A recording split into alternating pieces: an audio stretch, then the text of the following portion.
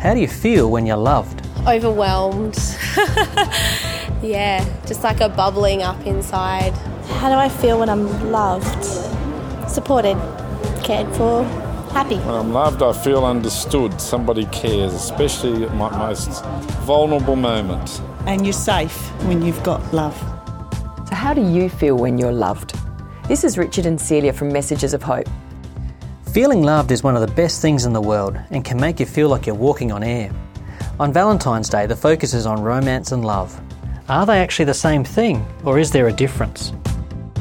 Romance is getting a bunch of flowers. I would say love is more of a commitment, whereas romance is more short-term or instant. Love is more of an effort than romance. It's easy to give people romance. Love is a lot harder. If you want romance in the evening, it starts in the morning with doing the dishes. It goes for the whole day, not just the act of actually loving each other.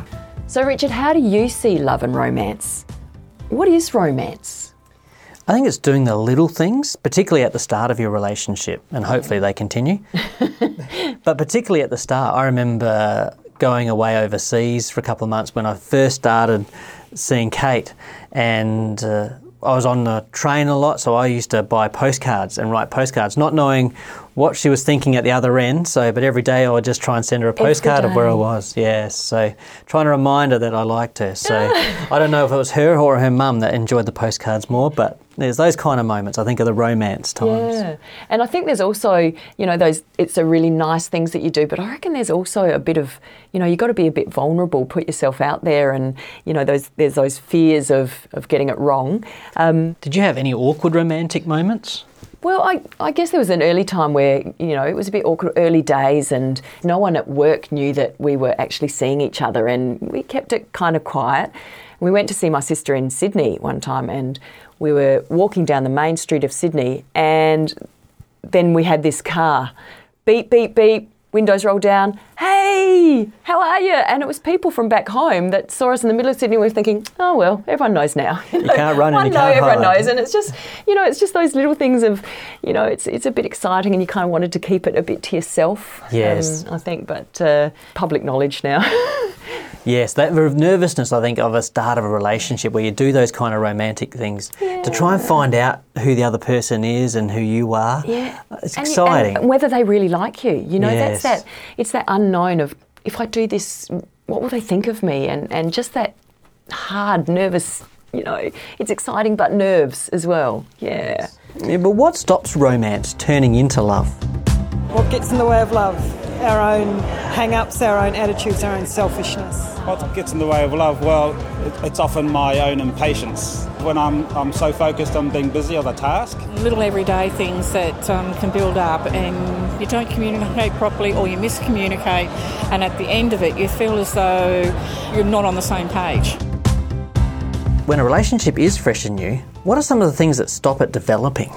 Well, I reckon it's about putting yourself out there a little bit and being willing to, I guess make yourself a bit vulnerable, isn't it? But you just... It's taking those 2 steps forward a bit, 1 step back. It's kind of putting yourself there, taking that risk in a way to get to know them, but also to reveal a bit of who you are. Yeah, absolutely, because you really need to get to know that other person. And it's about starting, I think, to develop a trust in that relationship that, okay, that person isn't going to laugh at me if I'm stupid or do something embarrassing, or that's not going to make them... Cute at that stage. Yeah, yes, still cute. Maybe not 10 years' time, but at that stage it's true, and it's all about having that chance to show them who you really are. Yeah. And then for liking you for who you are, not something that they think you might be or you might think they are, but you can start to love each other. Yeah, and that can be risky. Yes. But you have to take those risks, otherwise it stays very, you'll never get to know each other, and it will stay very, very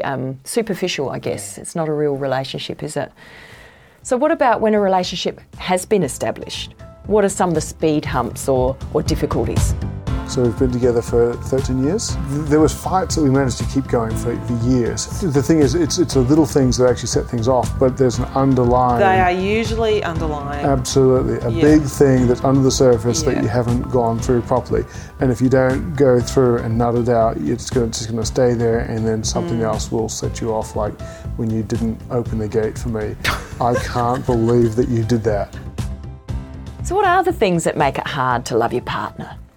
I think it's the busyness of life. It's the busyness of work and having all these external pressures on you all the time, things that come up that you don't expect. I think that adds to the whole stress and adds to roadblocks in a relationship. You don't know how you're going to get through some of those things sometimes. And in the early days, you make that time, don't you? Whereas when you get, I guess, a bit more comfortable in each other, your interests go outside. And you don't have the kids either.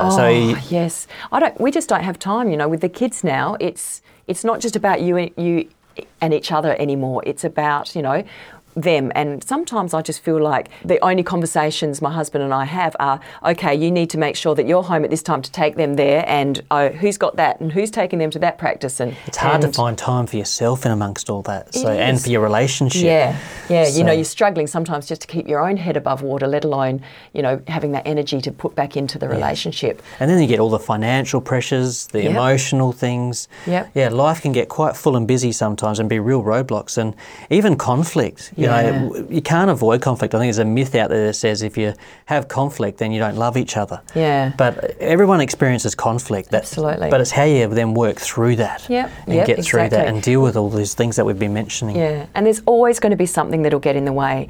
I don't think there's ever, enough time to do anything, but I guess it's about, making making time, being intentional. Yeah. Well, coming up, we'll talk about some of the things that we can do to perhaps help give that time back to each other.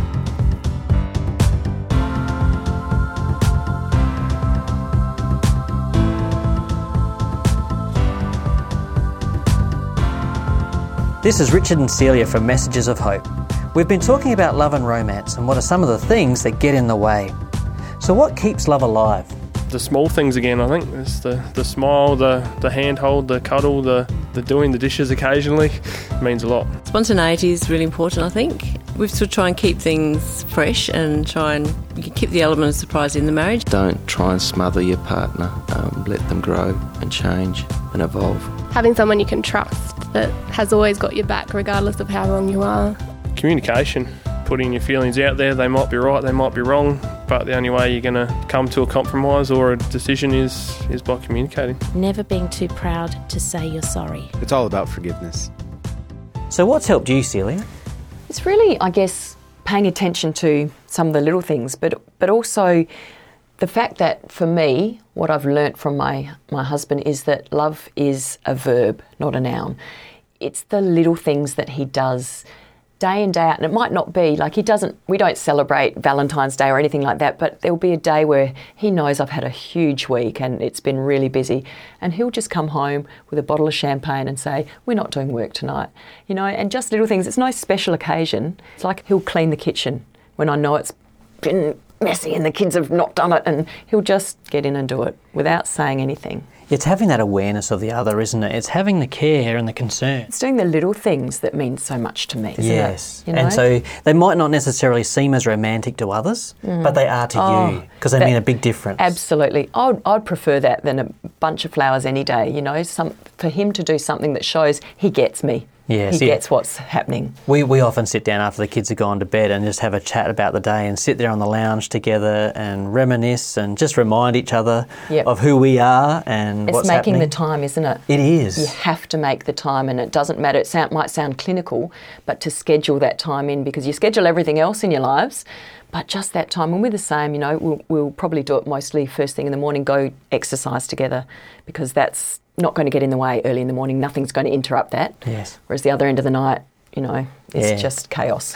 And be tech-free, put the work aside and be there for each other. Yeah. So we say that to the kids all the time, don't we? And it's actually about modelling it ourselves. Yes. Yeah. And it's showing that commitment to each other, that you do value the other person. You're willing to sacrifice your own wants and desires, and you want to show care and concern. You want to be committed to that person, and I think that makes a big difference in a relationship. Yeah. And I also think the fact that we have God in a relationship as well, it's not just me and Craig or you and Kate. God is there in that relationship, and our understanding of God's love is what makes a huge difference to us I agree. I think it's not just a relationship between two people then. It's a relationship with three, and with God involved and his love for us, someone where we can look as an example of love and his sacrifice to us, but also the love we can draw on from him, that we can go to him and he's constant, he's always there. So no matter whether we're going through tough times in our relationship where we're not necessarily feeling the love, I'm going to, call back to him. Yes. Exactly. It's those times where you just... I'm not loving you very much anymore, but I love you. Yes. That constant love is there. And I think because you know God's constant love, you know that that's not going to go away. You might not particularly like that person at the time, but that isn't going to destroy that basis. That's right, that source of love in God that we can rely on, his forgiveness and his love that he gives to us, that we can also then go and forgive our partners and love them and enjoy our relationships. You've been listening to Messages of Hope. For free PDFs, videos and podcasts about keeping the romance alive in your relationship, go to messagesofhope.org.au, or for a free booklet, call 1800 353 350.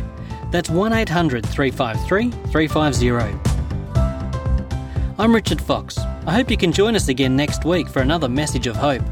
Real hope to cope with life's challenges.